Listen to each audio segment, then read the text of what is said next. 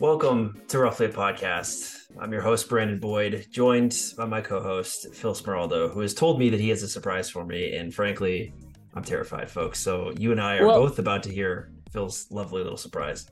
it's not a surprise, really. I mean, did you see? I mean, I don't How really did you want to get. you framed it as a surprise? I don't really want to get into politics, but like, did you see what Donald Trump said today? It was pretty inflammatory. Oh, this is a joke? It's not a joke. I'm gonna play the audio clip for you and for the customers, for the podcast listeners. Your brain is so broken. Yeah, please play it. And absolutely, Well, I'll play. Jared Kalenic is a total bust and absolutely loser. I have seen worse discipline at the plate since the time I asked that big Rosie O'Donnell to put down the bonbons. How did you do that? What do you think about that? I mean, it's pretty bad for the former president to be saying that about Kalenic. It's funny. I mean, Kelenic never played for the Mets. So I don't know how he would have come across Donald Trump's radar, but Yeah. Trump has had over the years a few baseball tweets. Didn't he tweet something about Verlander? That's why I did it. You can pick different voices on this thing, but I'll send you the link later. But that's why I picked Donald Trump. I was thinking you could pick Obama and Bill Clinton and stuff like that. But Donald Trump actually feasibly had baseball tweets. Like the one that definitely comes to mind is Verlander, and he's actually kind of right about Verlander. Verlander's a great regular season pitcher, but he tends to get touched up in the postseason. Yes, that one. And then there was one about Rich Hill from the Dodgers. Or was it Red Sox? Was he on the Red Sox at that time? I don't know. It was that Dodgers-Red Sox World Series that the Dodgers ended up lose. Did the Red Sox win that World Series? I can't remember. Yeah, the Red Sox beat the Dodgers in the World Series. But Rich Hill was on the Dodgers at that point, and Trump did not like that. They took him out too early? Yeah, they took him out. Why am I blanking on the Dodgers manager? Oh, Dave Roberts. Yeah. Dave Roberts. Yeah. Trump didn't like that Dave Roberts took him out that early. So those were just a couple off the top of my head. Okay. Well, we've gone astray. Yeah, that was certainly surprising. I thought that was pertinent because there was legitimate news about Jared Kelenic today. What was that? Dipoto was on the radio. And he said something that is going to piss off a lot of Mariners fans. And we'll get into the discourse stuff later. But basically, it sounds like every indication is that Jared Kelenic is slated to be the starting left fielder next year. This is something that I was going to touch on later in the show, which is the theme of this offseason for you and I and our communications back and forth in between Mariners trades and speculation and rumors and things like that has come down to one hypothetical. And that hypothetical over and over is this would be so much easier if Jared Kelenic was good. Yeah, it really would. Whatever you want to do. If you want to trade for Brian Reynolds, Jared Kelenic being good would help with that. If you want an outfield slot fixed, Jared Kelenic being good would help with that. And we're just not there yet. And it's frankly a terrifying proposition to roll him out in left field. Based on the amount of like bust to prospect success, like we should be really happy that we hit 50-50 with the two outfielders, like it's actually a pretty good ratio, but it just feels so unsatisfying to have him be as bad as he is. Well, yeah, I mean, think about Kyle Lewis, Evan White versus Logan Gilbert and George Kirby. It's just like they don't always work out, folks. And this is an organization that does it pretty well. Organization of the year, as was named by Prospectus or Baseball America? Yeah, Baseball America. Okay, yeah. So I mean, that's what we're dealing with here.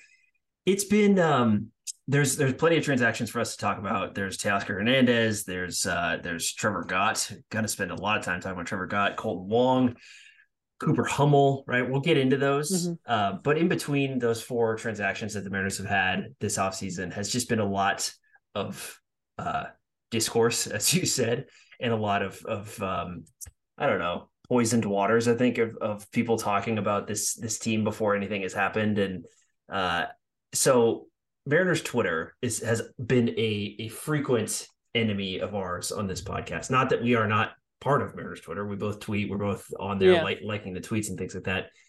But it has become so bad that like the level of ire that the front office has from the fan base for an incomplete picture of what this offseason has looked like. Like if the whole thing is settled and we know exactly what the Mariners have done, talking about them is one thing. Instead, we are getting like these piecemeal full arguments as if the entire thing is done all the time. And it's maddening to be a part of. And this will be my only defense of the people on there. And then after that, I'm done defending them. The only defense that I can see as being not rational, it's still a very emotional sort of reaction. But the only defense is, 20 years, the Mariners have been, there have been good years mixed in there. 2016, 2017, that window was pretty good.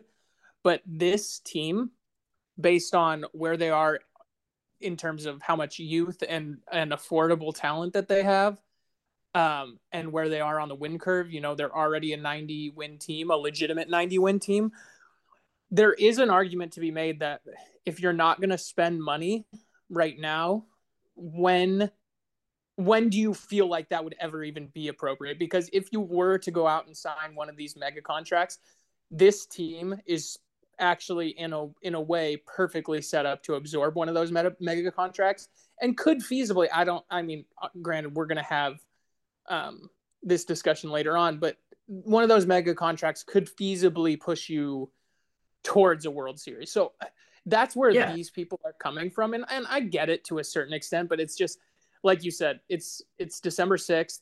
I think there is a general aversion by smart front offices to avoid these smart front offices in our sort of similar market comparisons to avoid these types of deals. And that just kind of is what it is. David Stearns, everybody loved David Stearns. He kind of famously hated these mega contracts, and he would speak about that often. And funny enough, the one that he did sign, you look with Milwaukee, the extension with Christian Yelich.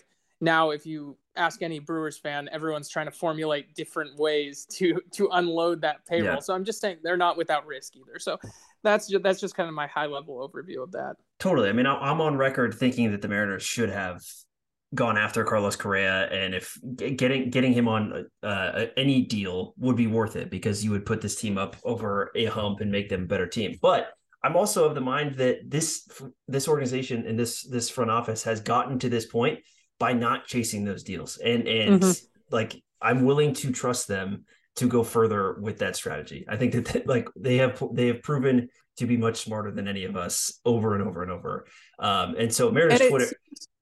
It seems like the Mariners are cognizant of where they are in terms of their ability to spend. And again, this is going to be a rationale that's probably going to fall on deaf ears if you're just kind of spend the money or bust. But you would hate to get into a position 3-4 years from now where you're carrying, let's call it Trey Turner. Let's call it Trey Turner at $30 million a year, 27.5, whatever his AAV was.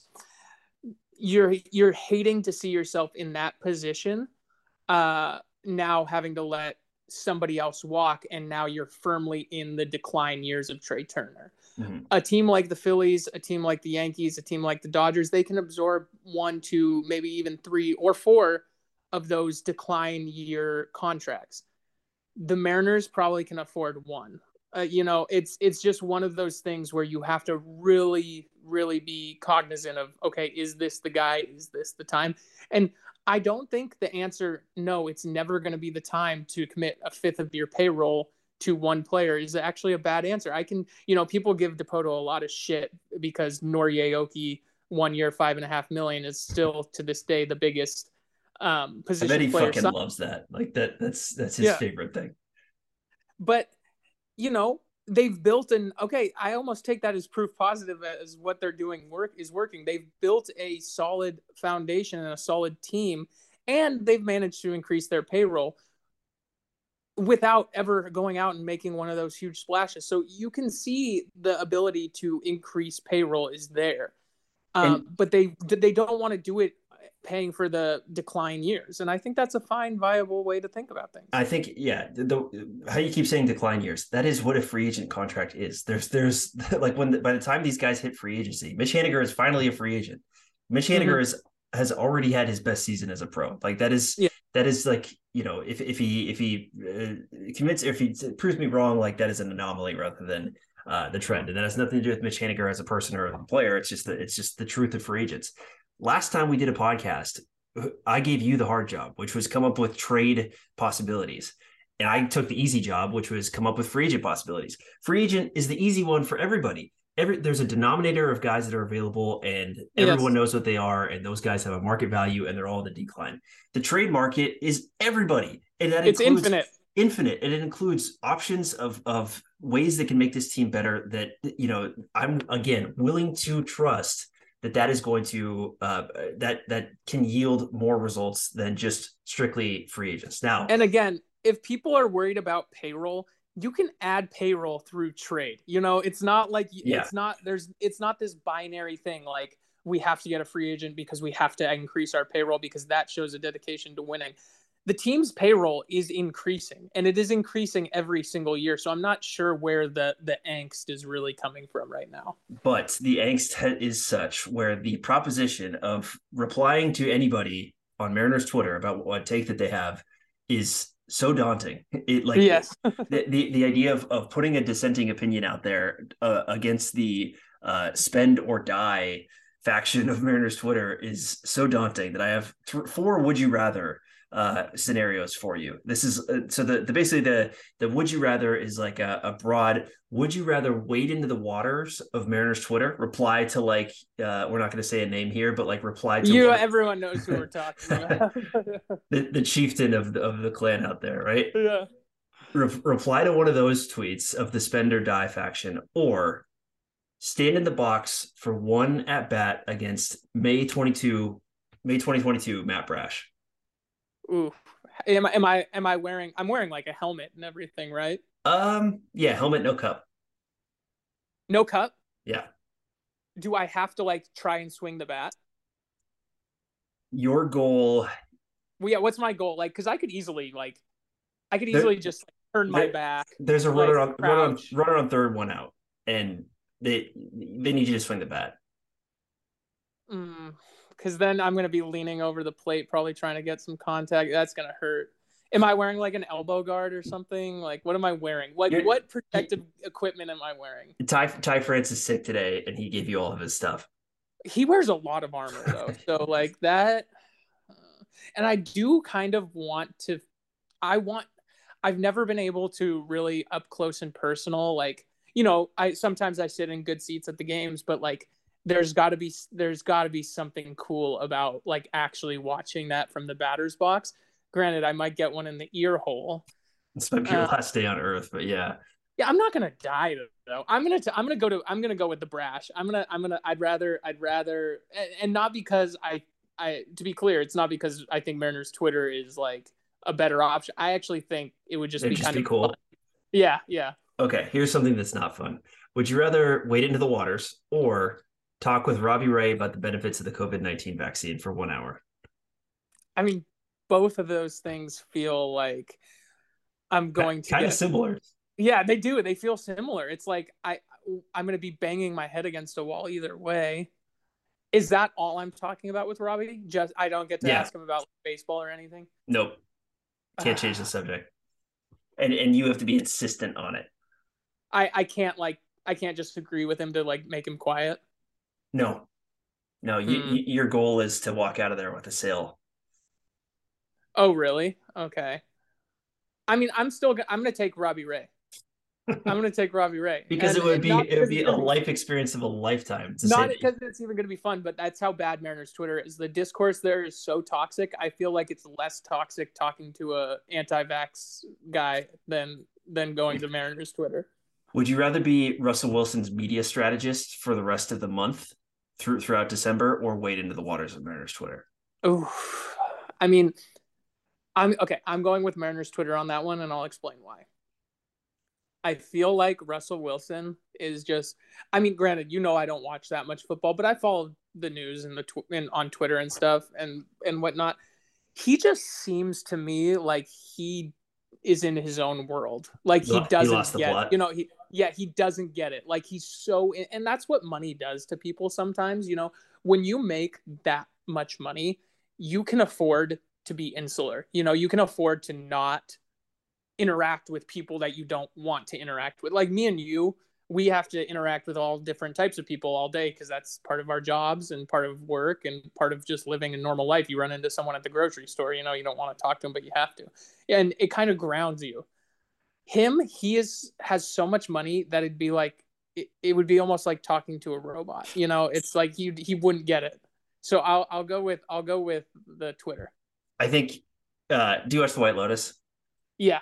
Okay. I think it would be a similar experience to what Portia is having with Tanya of being around her. Like it'd be pretty miserable and defeating a lot of the time, but like you might end up in Palermo having the time of your life. Like could be, yeah. So I might go with Russ on this one. And then the last one here, and this is very personal for you. Would you rather download Spotify or wade into the waters of Mariners Twitter? I'd rather do anything than download Spotify. So I'm going to go with Mariners Twitter on that one. Easy choice. Spotify listeners, follow, 5 stars, all that. How much is Spotify a month? Doesn't matter. It provides everything I need. Is it $5? Is it $5 a month? I think it's, let's see, the family plan, which is what I'm on, which I split. Yeah, 16 a month. So, okay, that's not bad. You can split it up with six people. Plan. Yeah. Okay. Yeah, still Mariners Twitter though.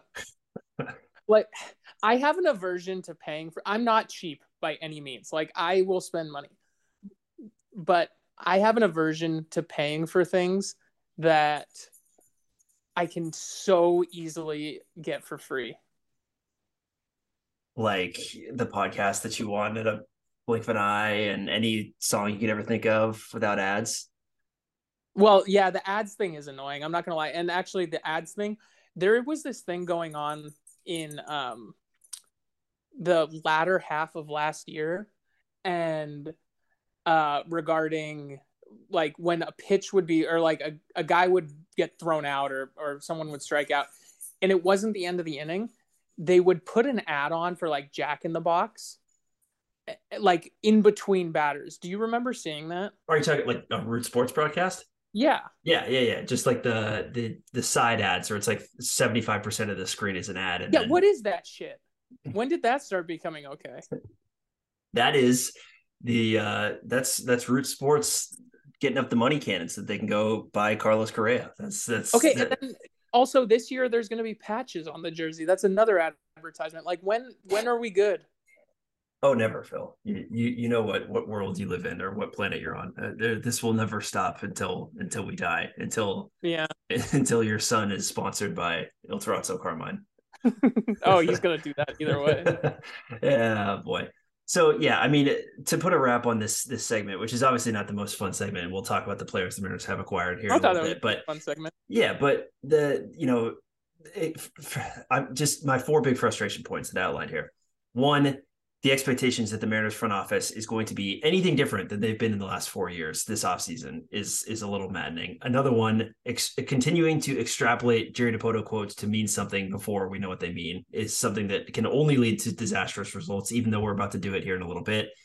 Forgetting that every single Mariners transaction that's ever happened, like Ty France trade, trading for Luis Castillo, all that, has not been anything that anyone could have ever predicted before. So we're just never going to know exactly what this front office is going to do. And then forgetting also that the trade deadline is an extremely viable way to improve a team and has resulted in players such as Ty France, Andres Munoz, Luis Castillo, Matt Brash, and the list goes on. And that this is an avenue that can be explored. And it's like, it doesn't all have to be the checks that get handed out in this winter to tell you about how well this front office is doing. You hit on one point that I think is like the most important. You hit on many very valid points, but the one that's most important, when has this front office, in how many years we're going on? So he took over in 2016.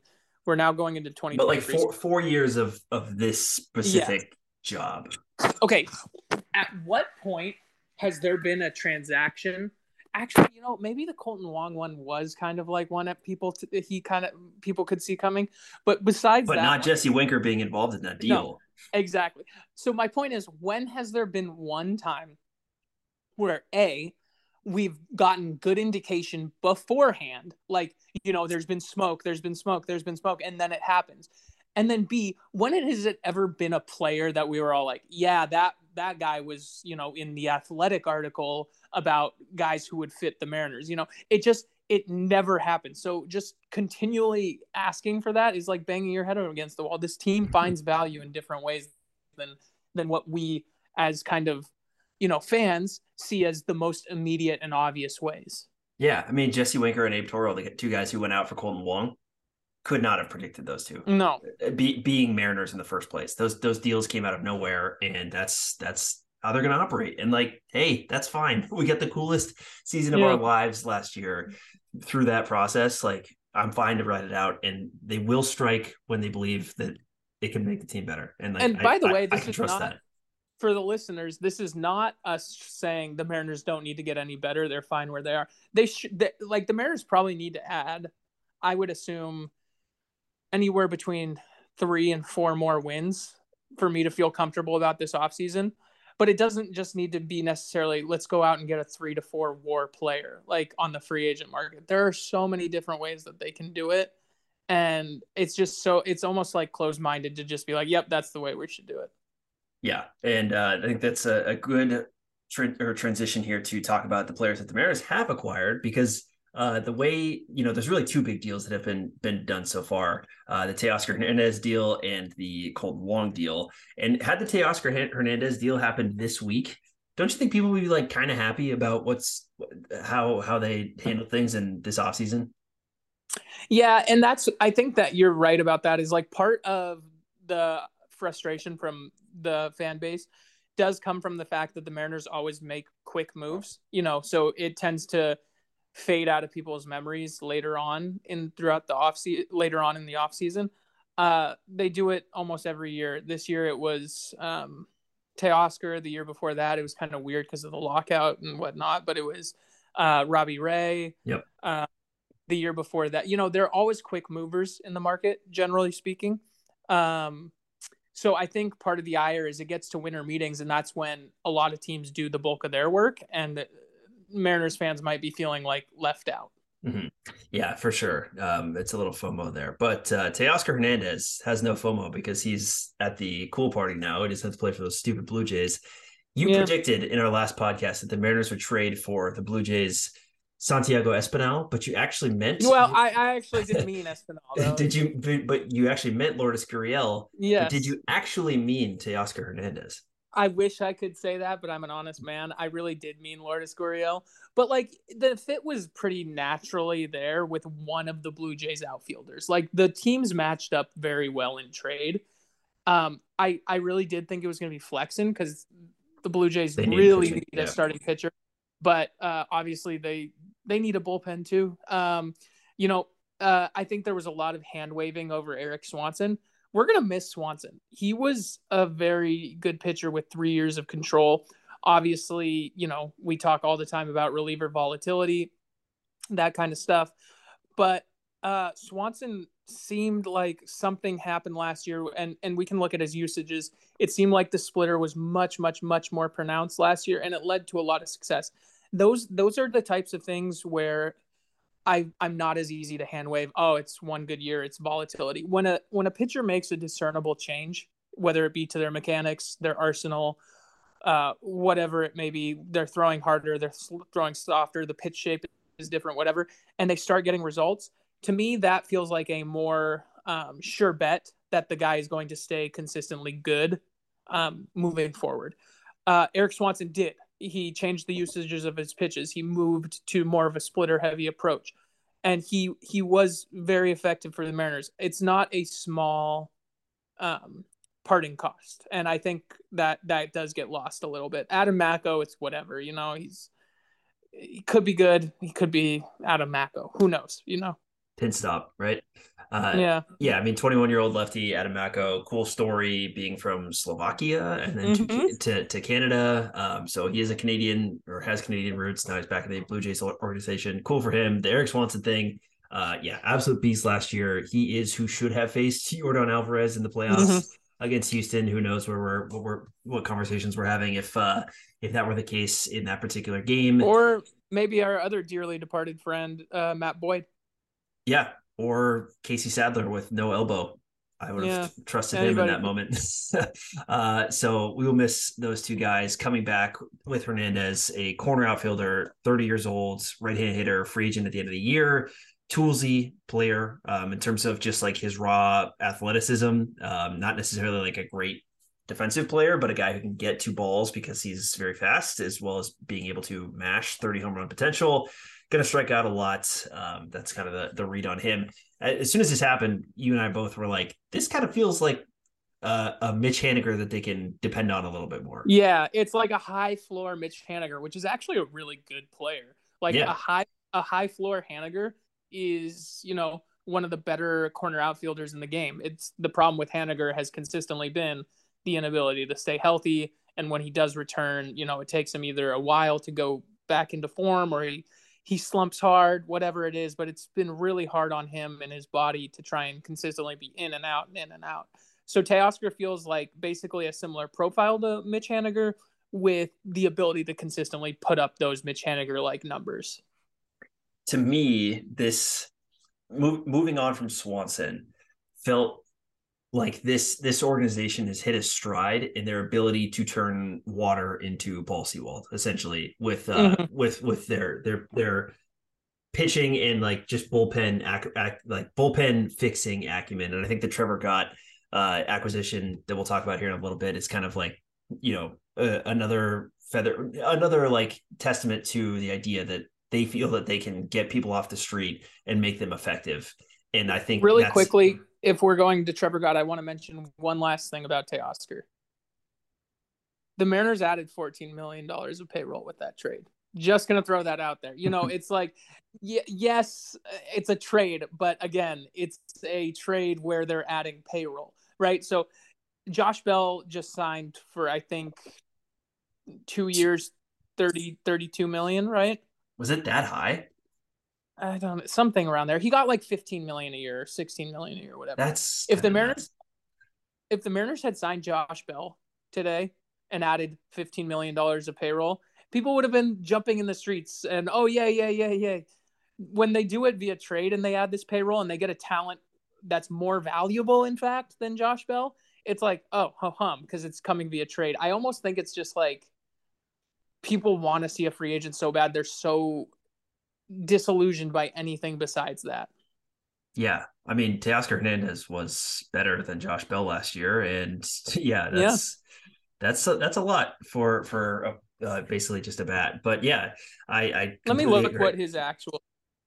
It was 2 years, 33 for Bell that came in today. That's a lot. It's a lot for him. I would agree. And yeah, I mean, that was a guy that we could have thought about as a potential add to this team, but who knows? Anyways, next player that they added, this one definitely nobody saw coming. I don't even know if the Diamondbacks know who Cooper Hummel is, but Cooper Hummel is coming in. Going out this is a weird way to frame it, that Cooper Hummel's coming in and going out was Kyle Lewis. Probably should talk about the Kyle Lewis part of it first. Kyle Lewis, who has had one of the stranger careers in Mariners history, from being a first round pick to his crazy injury to his comeback to being the rookie of the year in 2020 in the short season, and to showing amazing signs of promise at various points of the last two seasons, but ultimately ended up going out for a guy that nobody knows a whole lot about. Cooper Hummel is more a guy who, as soon as you see it, it's like on his Fangraphs page, it's like catcher outfielder. Hell yeah, this is spicy. Yeah. But that the Diamondbacks actually have a really, really good player named Dalton Varsho, who is a catcher outfielder as well. Which is such a weird combo, but hey, good for them. It sounds like he's more outfielder than catcher, but can put on the gear if need be, but more of an outfield guy. Good plate discipline, walk rate north of 10% everywhere he's been. My thoughts on this. This is kind of like, do you think that this is the Austin Nola organization trying to flex, turning another catching prospect or catching project into something, or is this more of an outfielder? I think this is like the outfield, them trying to do the outfield version of Ty France, like the late bloomer. I think Hummel is 26 years old already. He's not young by any means, and he has not spent significant time in the major leagues. How old is Cooper Hummel? Let's see. He is 28 years old. 28. Okay, so he's up there. Like Yeah. he is technically in kind of like, if you think about peak years 28 to 32, which is generally what baseball, the aging curve would dictate is your peak. He's already in his first peak year. So he could be one of those late bloomers a la Ty France, where, Ty France rakes at every level in the minors, but he's still very old when he finally breaks onto the scene. Part of that was being a 33rd round draft pick. You just kind of, the nature of the way it is you move slower through the minors because people don't believe in you. Maybe they see something there.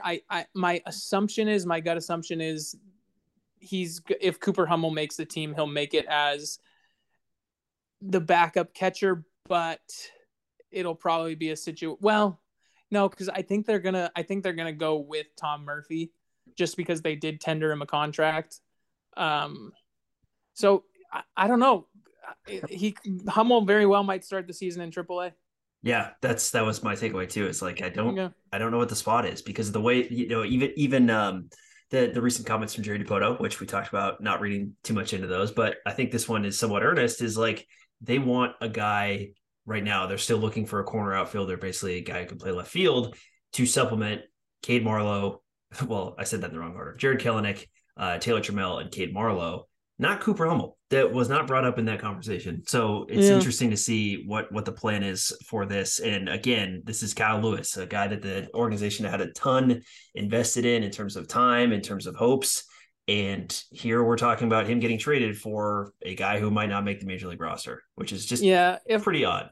If I had to imagine if I had to envision a scenario where Cooper Hummel makes the major league team, it would probably be at the expense of like Sam Haggerty, who's the kind of backup fifth outfielder, last guy on the roster type of deal. Which feels impossible after last year. Yeah, it does. So I just don't see a way he does it. Yeah, and so we'll see. I mean, we'll see Cooper Hummel at some point next year for sure. But yes. Just again, very strange. I can think of one weirder Mariner career than Kyle Lewis, and I don't even know if it's weirder. Who's that? Franklin Gutierrez. Yeah, it's a similar kind of weird. Yeah, because Gutierrez had immense promise, and then injury / I hate to be glib about this, but tummy issues. Yeah. It cost him, many, many years. Then he came back on very strong and had like one of the best half seasons in Mariner history, and then flamed out from there. And like that's it. Gutierrez was a more talented player at his peak than Kyle Lewis was as well, in terms of major league production. I don't know about like raw talent or anything like that, but Gutierrez was better. He did more. Yeah, he was better for longer. And granted, it wasn't a long period of time, but he at least showed that, Kyle Lewis, I mean, we really talk about like, oh, Kyle Lewis, Rookie of the Year 2020, that was a great season for him. Kyle Lewis had one good month in 2020, and his second half, quote unquote, because the whole season was 2.5 months. His second half of that season was actually pretty bad. It was a weak rookie class because a lot of people were keeping their rookies down for obviously the extra service time. They didn't want to blow a whole year of service time on 60 games.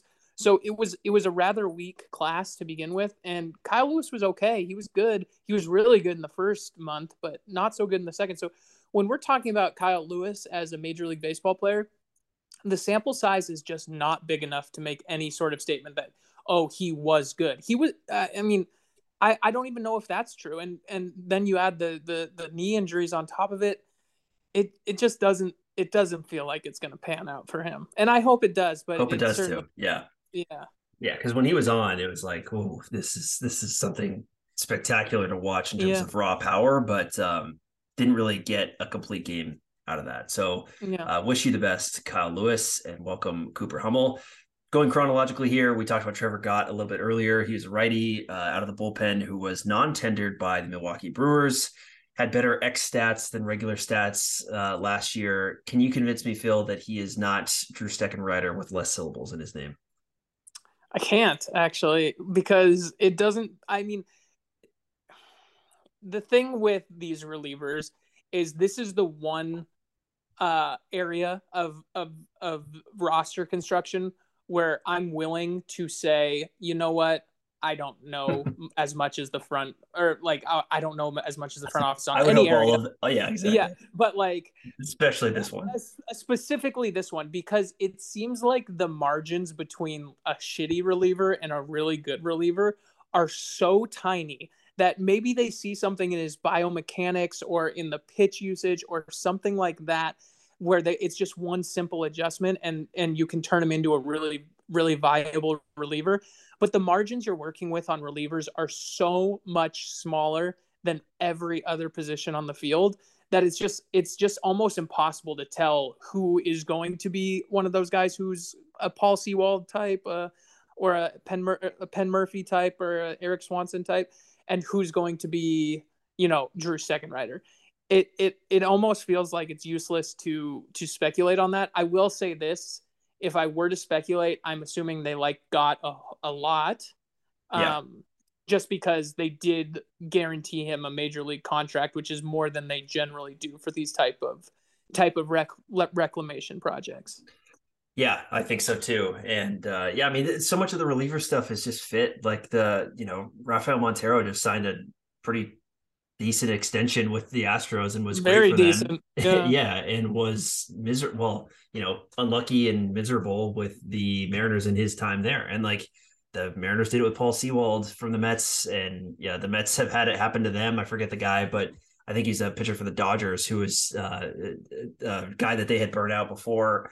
And this just happens, and I think they're willing to bet that it didn't work, and he was fine with Milwaukee. It's not Kendall Graveman, very pedestrian year with the White Sox. Like it's betting on relievers is a really tricky gamble, except for the very top flight relievers. Like those guys are going to generally give you the production. Andres Munoz, I'd bet my bottom dollar he's a very good reliever again next year. Edwin Diaz, he's going to be a very good reliever again next year. Those upper echelon relievers, they're pretty consistent from year to year. It's that middle class that who really knows. Yeah, and the Mariners literally just did it with Casey Sadler. It came out of nowhere, got hurt last year, and now he is looking for a new team. So we'll see what happens with Trevor Gott, and then ending it here with Colton Wong, who was the most recent trade. This was earlier, this week or last week, but going out was like Saturday, Sunday. Is this Friday? This was like Friday night. Friday night. Okay, so going out was Jesse Winker and Abe Toro. Do you want to say a few words for Abe? I'm gonna miss Abe. I mean, Abe was not good last year, but he's one of the most aesthetically pleasing guys to watch on the team. And we talk about this a lot. What is a good baseball player versus what is a fun baseball player to watch? Like a fun baseball player to watch is a guy who makes a lot of contact, slaps it around, can run a little bit, all those kinds of things. Abe was very much that way. And he had some pop in his bat too. For whatever reason, it just never came together. But you don't find very often guys with his whiff profile that also have the amount of pop that he does. I think he's a special kind of bat.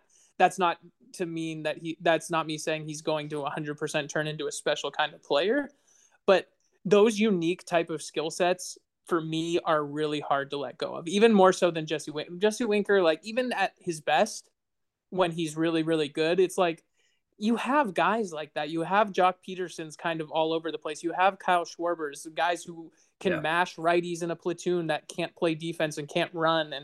And Jesse Winker is a good player when he's healthy and productive, but he's not anything more than, a Kyle Schwarber, Jock Peterson type. And that's what's really hard about losing Abe, is that he's a special type of skill set. Talk about Winker for a second. Winker may be the other answer for weirdest Mariners career. Yeah, over Kyle. He was the golden goose of that Reds trade last winter. He was fine last year up until basically the end, but not in the way that the Mariners necessarily needed him to be.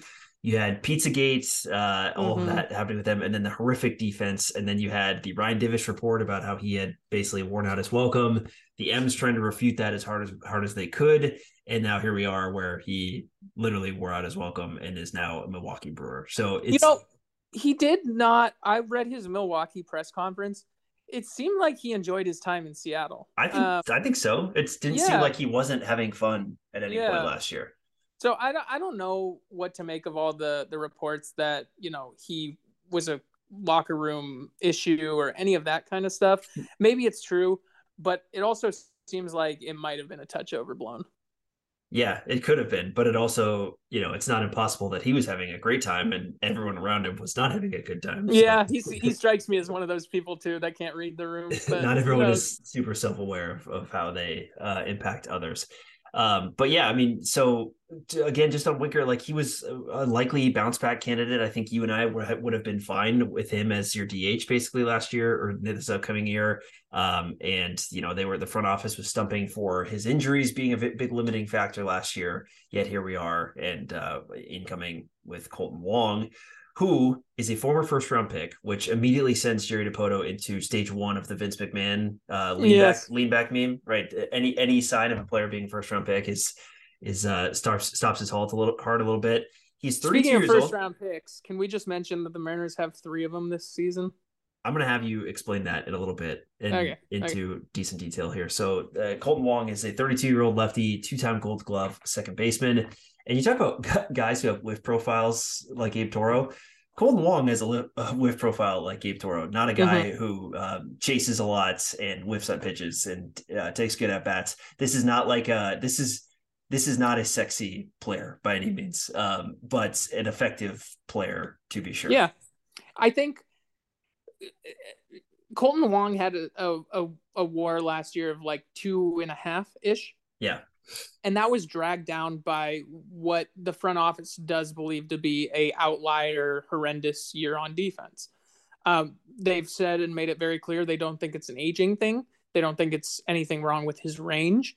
There was just balls that he wasn't getting to because of mechanical issues that they believe that they can fix. And now he's Perry Hill, who has fixed everybody. So if you put Kolten Wong's offensive season last year back with one of his normal defensive seasons, he's a 4-win player. And I get it. That's squinting a little bit to make that happen because you can't just take for granted that he's going to bounce back 100% on defense, and you can't take for granted that he's going to continue to produce at the plate like he does. But that is the thought that the Mariners front office has, is that I think they're betting on him being somewhere in the range or in the realm of 3.5 to 4 wins, which is, again, that's a great player. Yeah, and an upgrade over Adam Frazier, and that's kind of all that matters for how this works, right? You're just replacing and adding and all getting relative with wins. There's been some talk about like a Dylan Moore platoon situation. What do you make of that? Of Dylan Moore like being the lefty specialist in the middle infield? You know what? I wouldn't mind it, but I think that it shouldn't be a strict platoon with Kolten Wong. I think it should be a half and half. Yeah, it should be with JP. It should be half JP, half Kolten Wong. Let JP and Kolten Wong figure out who amongst them is the better hitter against lefties throughout the course of the season. But at the start, he should be platooning half with each of them. Both Kolten Wong and JP should get roughly. Oh, there we go. Hey. Roughly half the at bats against left-handed pitching. See which one of them kind of rises and proves that they can hit the lefties a little better, and then go from there and platoon Dylan with the loser of that competition, so to speak, as long as Dylan's healthy and productive. It does seem like he's having some sort of surgery. He's going to be out 6 to 8 weeks, but should be ready to go by the time spring training starts. There you have it, folks. The roundup of the four major Mariners the Mariners have added this, or 4 major players the Mariners have added in this offseason: Teoscar Hernandez, Cooper Hummel, Trevor Gott, and Kolten Wong. When we come back from this little break, we're going to talk about what's next for the Mariners this offseason.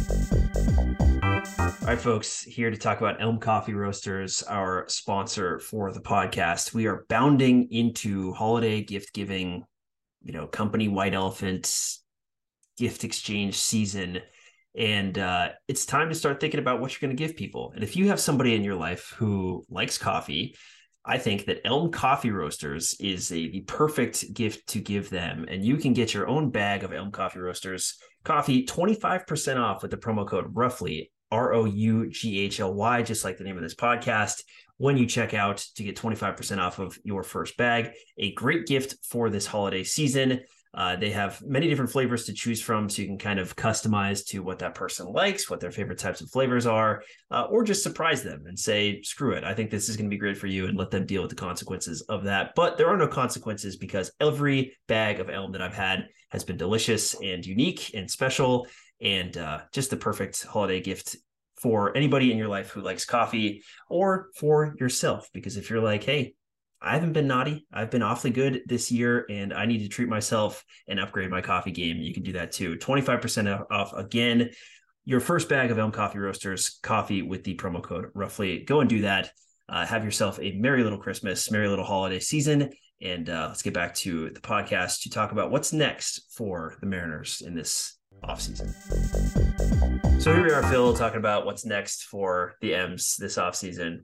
And this goes back to the Jarred Kelenic hypothetical, because all of this would have a lot more clarity, again, if Jarred Kelenic was good, because then we'd be able to say, okay, that's our left fielder. We can feel good about that. And that's basically the roster at this point. That is not the case. And so in the meantime, we are still looking for a little bit of, last minute ingredients on the shopping list.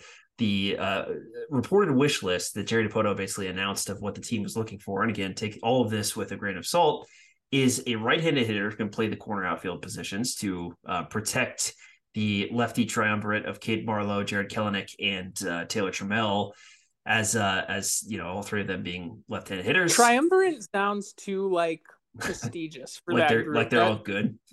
Yeah. And we don't know if any of them are good. I don't even know if that word. I don't even know if that word carries prestige. Can you say trio? Like trio almost sounds too good.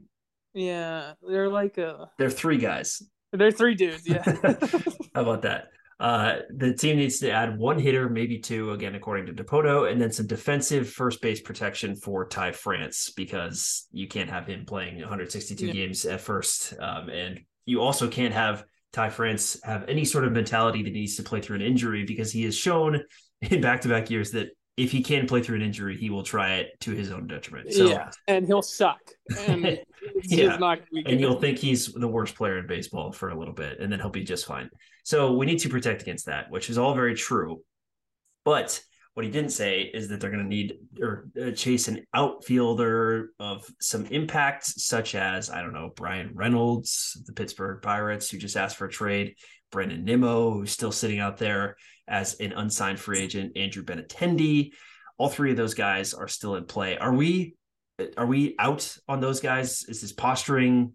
Yeah, I think we're out on Benintendi and Nimmo, just because I just think there's other teams that those guys are more important to.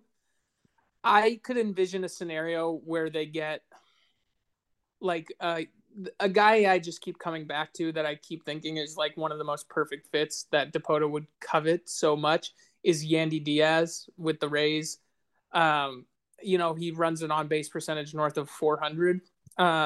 He can play third base and first base. So obviously he can DH as well.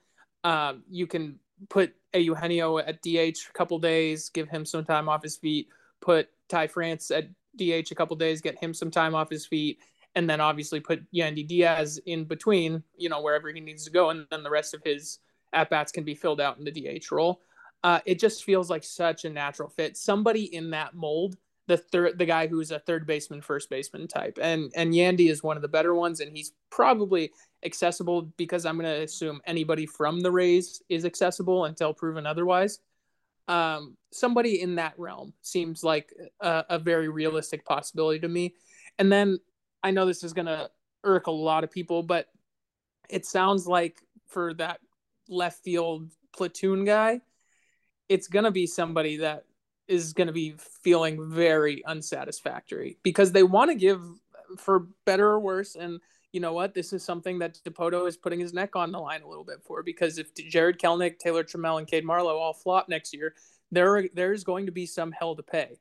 But it does not sound like it's going to be a guy who's going to push for consistent everyday at bats. It sounds like they want in that corner outfield slot somebody who is very much just a right-handed piece of a platoon. Yeah, and certainly not sexy. And that I think would be a disappointment when we talk about like from the vantage point of where we started this offseason. But in totality, when you put the entire roster together, it could work, and we'll just have to get there and again cross that bridge because this stuff hasn't happened yet. There's another category of player that you and I had talked about somewhat recently of just the masher, just the DH who is just there to hit and improve the lineup. In that ilk of player would be Michael Brantley, JD Martinez, maybe Will Myers, anyone in that range. Curl your toes at all. I mean, a guy me and you talked about off air. What does JD Martinez have left in the tank? I don't know. He had a pretty bad year and his peripherals were bad. So I think he might be cooked. But the thing with these guys is they're actually really easy to find and they're not very expensive. Like Luke Voit probably could fill that just pure masher DH role type guy. That's one of the benefits, one of the hidden benefits of trading Winker is that you're freeing up the DH slot, which is historically always one of the easiest places to find, guys who can mash for a good value. Yeah, I think I can see the Mariners getting there because of what you said. It's cereal, right? It's empty calories. It's cheap. Yeah. It's easy to add value there. And I also think that, going back again to that Winker trade, what the Winker trade was a 2-for-1 roster move. And that was cleaning up roster space and allowing them to get more creative with different avenues. Rule 5 has been something that's been brought up by Justin Hollander and Jerry Dipoto that sounds like they will be taking someone in via Rule 5 draft. Obviously that person has to be on the 40-man roster or on the opening day roster. So it's got to be Weaver, right? It's like, where else are they going to roll with a guy? I mean, it's hard to imagine finding value in the Rule 5 draft that's not a reliever. Yeah, I can't imagine them going with a position player. Yeah, because reliever is just like you can just say there are multiple guys out there. Like if they are betting on a position player in the Rule 5 draft, that player is going to be coveted by other people. Yeah, exactly. Yeah. So yes, I would agree that is where they are thinking, and that's probably where they are just gonna keep trying to find cost-effective avenues is in kind of the middle of that bullpen. Yeah, I think that's exactly right. The risk you run with that is Will Vest, Johan Ramirez, those types of guys. And you have to be willing, when you're in the competitive cycle that you have to be willing to cut bait and eat your losses and return the player if he's just not producing right away, which is a really tough position for a Rule 5 kid to be in. Some other stuff and other moves across Major League Baseball. You had Trey Turner signing with the Philadelphia Phillies for 11 years yesterday. Jacob deGrom signing for 3 years with the Texas Rangers. Justin Verlander to the New York Mets for a 2-year deal. Mike Clevenger to the White Sox. And then Carlos Santana to the Pittsburgh Pirates. And yes, Carlos Santana is in. Yes, Carlos Santana is in the same ilk of those players, unequivocally. Trey Turner, deGrom, etc. And then yes, you said sleeper agent because we have postured that Carlos Santana was allowed to sign with the Pirates so that he could, from the inside, poison the Pirates and push them to trade Brian Reynolds to the Mariners, which I think there's a 65% chance that that's happening at this point. So good on Carlos Santana. Doing good work. It feels like the Mariners are not going to be in the Reynolds sweepstakes. Just again, I know we can't take Dipoto at his word for everything, but it just seems like they've really I don't know why. I don't know what data they're receiving. It seems like they still think Kelenic is the guy. It seems like that they've had a lot of bites at the apple here with Brian Reynolds. This is not a guy who has come up just now. I think dating back to not this past trade deadline, but the previous trade deadline was a candidate for the Mariners to go and get. They did not. I remember on Ryan Divish's podcast this past offseason, I think heading into spring training, him asking Larry Stone, would you trade Jared Kelenic for, this is again before Kelenic had another kind of rough Major League season, would you trade Kelenic for Brian Reynolds? Like, this has been speculated for a long time, as was Colton Wong. So you never know. You can come back to these things, but what Dipoto loves do. One of his favorite things to do is, fuck with us. Yeah, we've liked this guy for a long time. I remember when Luis Castillo was traded to the Mariners. Yep. He said, "Yeah, when we were going through our rebuild in 2019, and we traded Justice Sheffield, or we traded James Paxton, we were looking at Luis Castillo." It's like, okay, and you picked Justice Sheffield, all right, so okay, and then. They did it with Colton Wong. They're doing it with Brian Reynolds. They love to be like, oh, yeah, we've been on this guy for a long time before he was even good. Like, they love to, like, be like, oh, yeah, we're smart. We know who's good. Revisionist history all the time. Yeah. See, if you think we were just licking boots for Jerry Dipoto at the start of this, trust us. Yeah. We make fun of him all the time. All the time. This is not that podcast. But yeah, so I would agree. It doesn't seem like it's going to happen, but you never know. The yesterday's price is not today's price. The Brian Reynolds deal that could make this happen, could pop up. And if it doesn't pop up now, it could pop up in July or, in late June. So we will get there. Other moves. Real quick question about Brian Reynolds saga. Why does he spell it with a Y and 7I? That's not his fault. Yeah, he didn't spell it that weird. Way. What kind of leverage does Brian Reynolds realistically have? Yeah, this is a good question. Yeah, you can request the trade all you want, but like, what are you gonna do about it? Like, the team controls you for 3 more years. Like, you're kind of stuck. Yeah, and it's like with the Pirates, it's like, okay, don't play. We'll just continue losing. That's totally fine with us.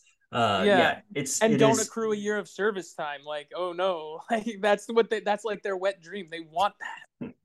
It is a bit odd, and you don't see it very often. But I think this is like a humanity plea of like, please let me out of here. This sucks. I hate it here. Can you, out of the goodness of your heart, can you release me from this failing blockbuster of a franchise?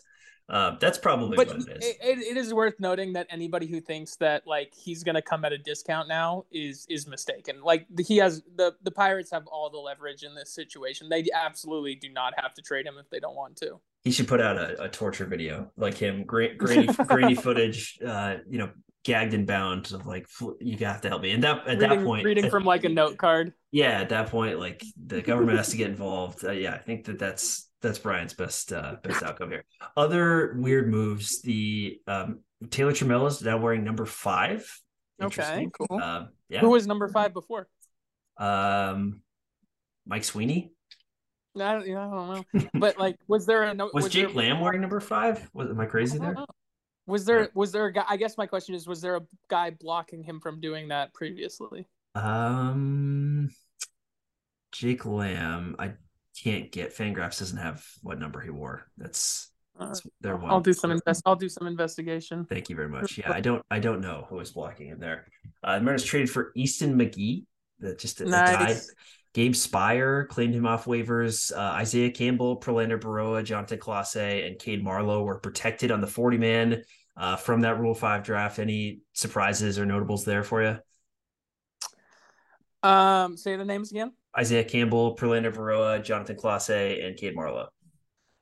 Jonathan Clase is kind of an interesting name to protect, just because it's, generally speaking, you want to kind of protect the guys who you think have a realistic shot of getting picked in the Rule 5 draft. Clase has never been above high A, and he's not been he's been good there, but it's not like he's been setting the world on fire. There's no indication that he would come up and be able to hold down a roster spot, even on a rebuilding team for an entire season.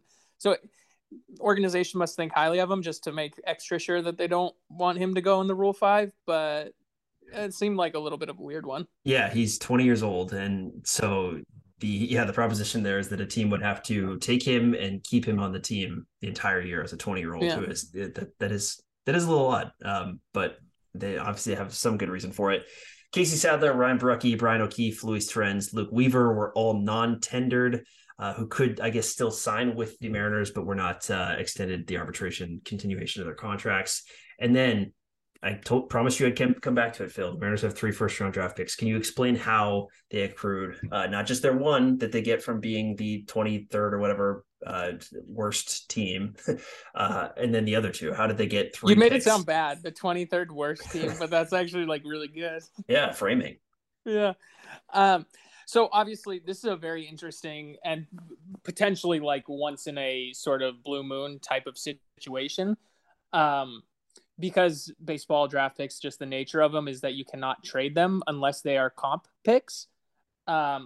Teams don't generally accrue any more than 2 first-round picks. And the only way teams can accrue 2 first-round picks is by like the New York Yankees will never have 2 first-round picks unless they trade for a comp pick because they are not in the pool of teams that are considered low revenue teams or mid revenue teams. The Mariners are in that pool. So every year, a certain amount of compensation picks get doled out to either teams who are losing free agents who they put the qualifying offer onto, or if they're a revenue sharing team, sometimes you just get a bonus draft pick based on the luck of the draw. This year, the Mariners got a bonus draft pick based on the luck of the draw. Their ping pong ball was selected. It was just one of those things. So now automatically they have number 22 or 23 or whatever it is, which is just their normal draft pick. And then their comp A. There's also a comp B draft pick, which is after the second round. The Mariners got a comp A draft pick, which is after the first round. And then, obviously, as is part of the new CBA, with Julio Rodriguez being up the entire year and accruing a full year of service time, the Mariners and winning Rookie of the Year, the Mariners get rewarded for not manipulating his service time. For instance, Adley Rutschman, let's say he had won Rookie of the Year. The Orioles would not have been eligible for this pick because they manipulated his service time. He came up halfway through the year, and he was not eligible to gain that full year of service. Now, obviously, it doesn't really matter for the Mariners because they signed Julio to basically a lifetime contract. But still, because they brought him up at the beginning of the year, they are eligible for that, what's called a PP. I think it's PPI or something, player manipulation. I don't know. Whatever the acronym is. They're eligible for that draft pick. And because Julio won Rookie of the Year, as stipulated in the new CBA, the Mariners are rewarded for bringing him up and not manipulating his service time with an extra draft pick at the end of the first round. What that does. Now, again, we've talked about the bonus pool in baseball a little bit on the podcast. Baseball is an interesting sport when it comes to drafting. It's not as simple as, okay, well, now the Mariners can get the 22nd, 29th, and 33rd best guy. That's generally not how baseball drafts work. There will be somebody that is a top 5, top 10 talent who falls down in the draft because of signability concerns. It'll always be a high school player. Because high school players have the most leverage, they can always say, if they don't like what the team is offering upon drafting them, they can say, yeah, forget about it. I'm going to college. So high school kids always have the most leverage. So we saw it last year with the Texas Rangers. They signed Kumar Rocker for under slot in the number 2 pick. They gave him less than what his slot value was. And then in the 4th round, signed a kid named Brock Porter for over slot, who was a high school kid, because you are only given so much bonus pool based on how many picks you have. So the Mariners having the 22nd, 29th, and 30th picks, they will have an extremely large bonus pool and be able to sign one of those people who is a top 5, top 10 talent who falls due to signability concerns.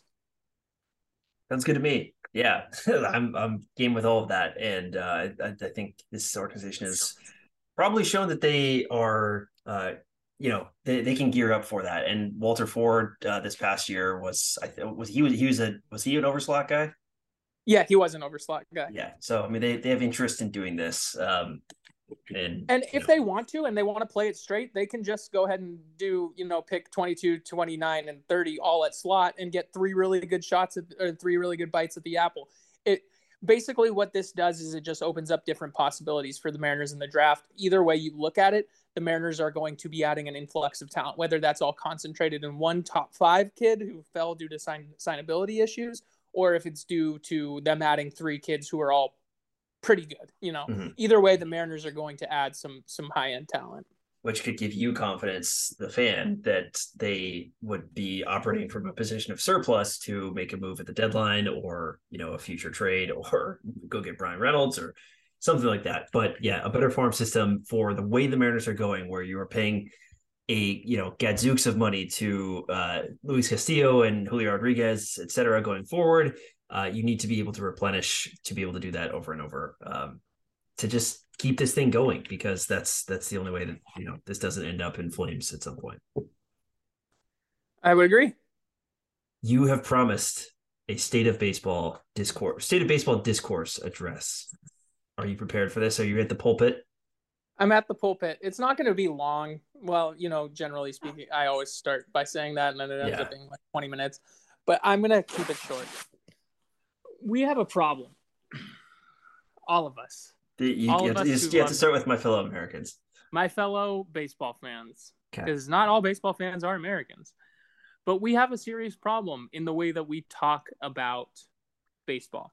And I'm not going to get into like the larger socioeconomic issues as to why that is, but it is worth mentioning that last year during the 2021 labor dispute in baseball, a lot of people picked sides, and almost all those people, and for good reason, wanted to side with the players, because that is that's the underdog, so to speak, or whatever. And that's good. I like that,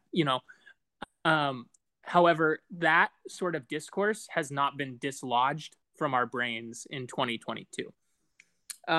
Whereas now it almost seems in vogue and fashionable to basically wave off any sort of notion of overpaying contracts. And the common refrain is always, these billionaire owners can afford it. Yeah, I'm not actually disputing that at all. Of course they can afford it. America can afford single-payer healthcare. Is it a reality that we live in? No. So we as fans, I think sometimes when people bring up legitimate concerns regarding, oh, that's an overpay, yikes, how is that going to fit into the payroll going forward? What are the downstream ramifications going to be? Whenever somebody dares bring that up, you're kind of yelled at as a simp or a bootlicker or whatever. But that's what I see on Twitter a lot, that word simp. So fine. If that's the way you want to look at things, I think you have your right as a baseball fan to look at things whichever way you want to look at them and whatever makes you feel good. But just banging your head against the wall and telling the owners to spend more money is just like a waste of time. And I wouldn't recommend it as a way to follow the sport, because John Stanton could probably afford to run a $300 million payroll. Honestly, he probably could. Is he ever going to do it? No. So let's try and be realistic and talk about, what we can do with the budget that we have. If the Rays or the Guardians fans or any of those people imagine them talking about baseball the way it seems that Mariners fans are talking about baseball, where it's, we can afford this, we can afford it. Yeah, we can, and so can the Rays, and so can the Guardians, but they're not gonna do it. So as fans, you kind of have to accept that and move on and try and figure out what the most efficient way to build a roster is with the payroll that you have. Otherwise, it's like, I'm not really sure what the point of following the sport is, or following, at least not the sport, following the roster construction aspect of the sport. I think following sports, period. I remember after, this is probably a couple years after the whole Kevin Durant signing with the Warriors. Durant might have even have left the Warriors at this point, but Draymond Green was on a podcast talking to, I believe, if memory serves, Adrian Wojnarowski or someone like that, about that whole period of time. And he basically said, there was scrutiny over what Durant had done and joining the Warriors after that. And Draymond Green, who, say what you want about him, but this kind of goes to my larger point. His point was, yeah, but he did something that you would not have done, or that you didn't like.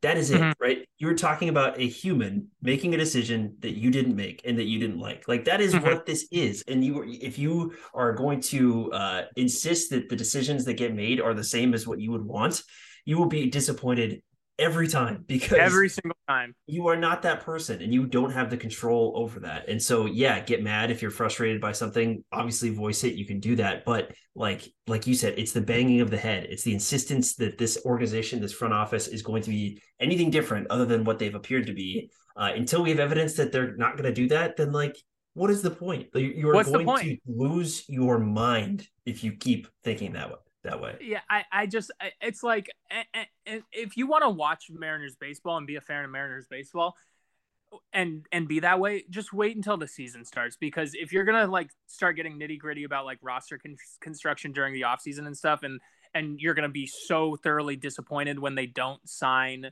Aaron Judge, you're going to be disappointed a whole hell of a lot. And I don't even care that, you're going to be disappointed, but it's just like the anger and the ire for anybody who dares to just like, hey, let's try and like actually think about like realistic and plausible scenarios for what the Mariners can and are going to do, because that's what's really fun. And like, I think anybody, you say, okay, for instance, if I were to say on Twitter, Trey Turner, he's not worth 11 years and $300 million.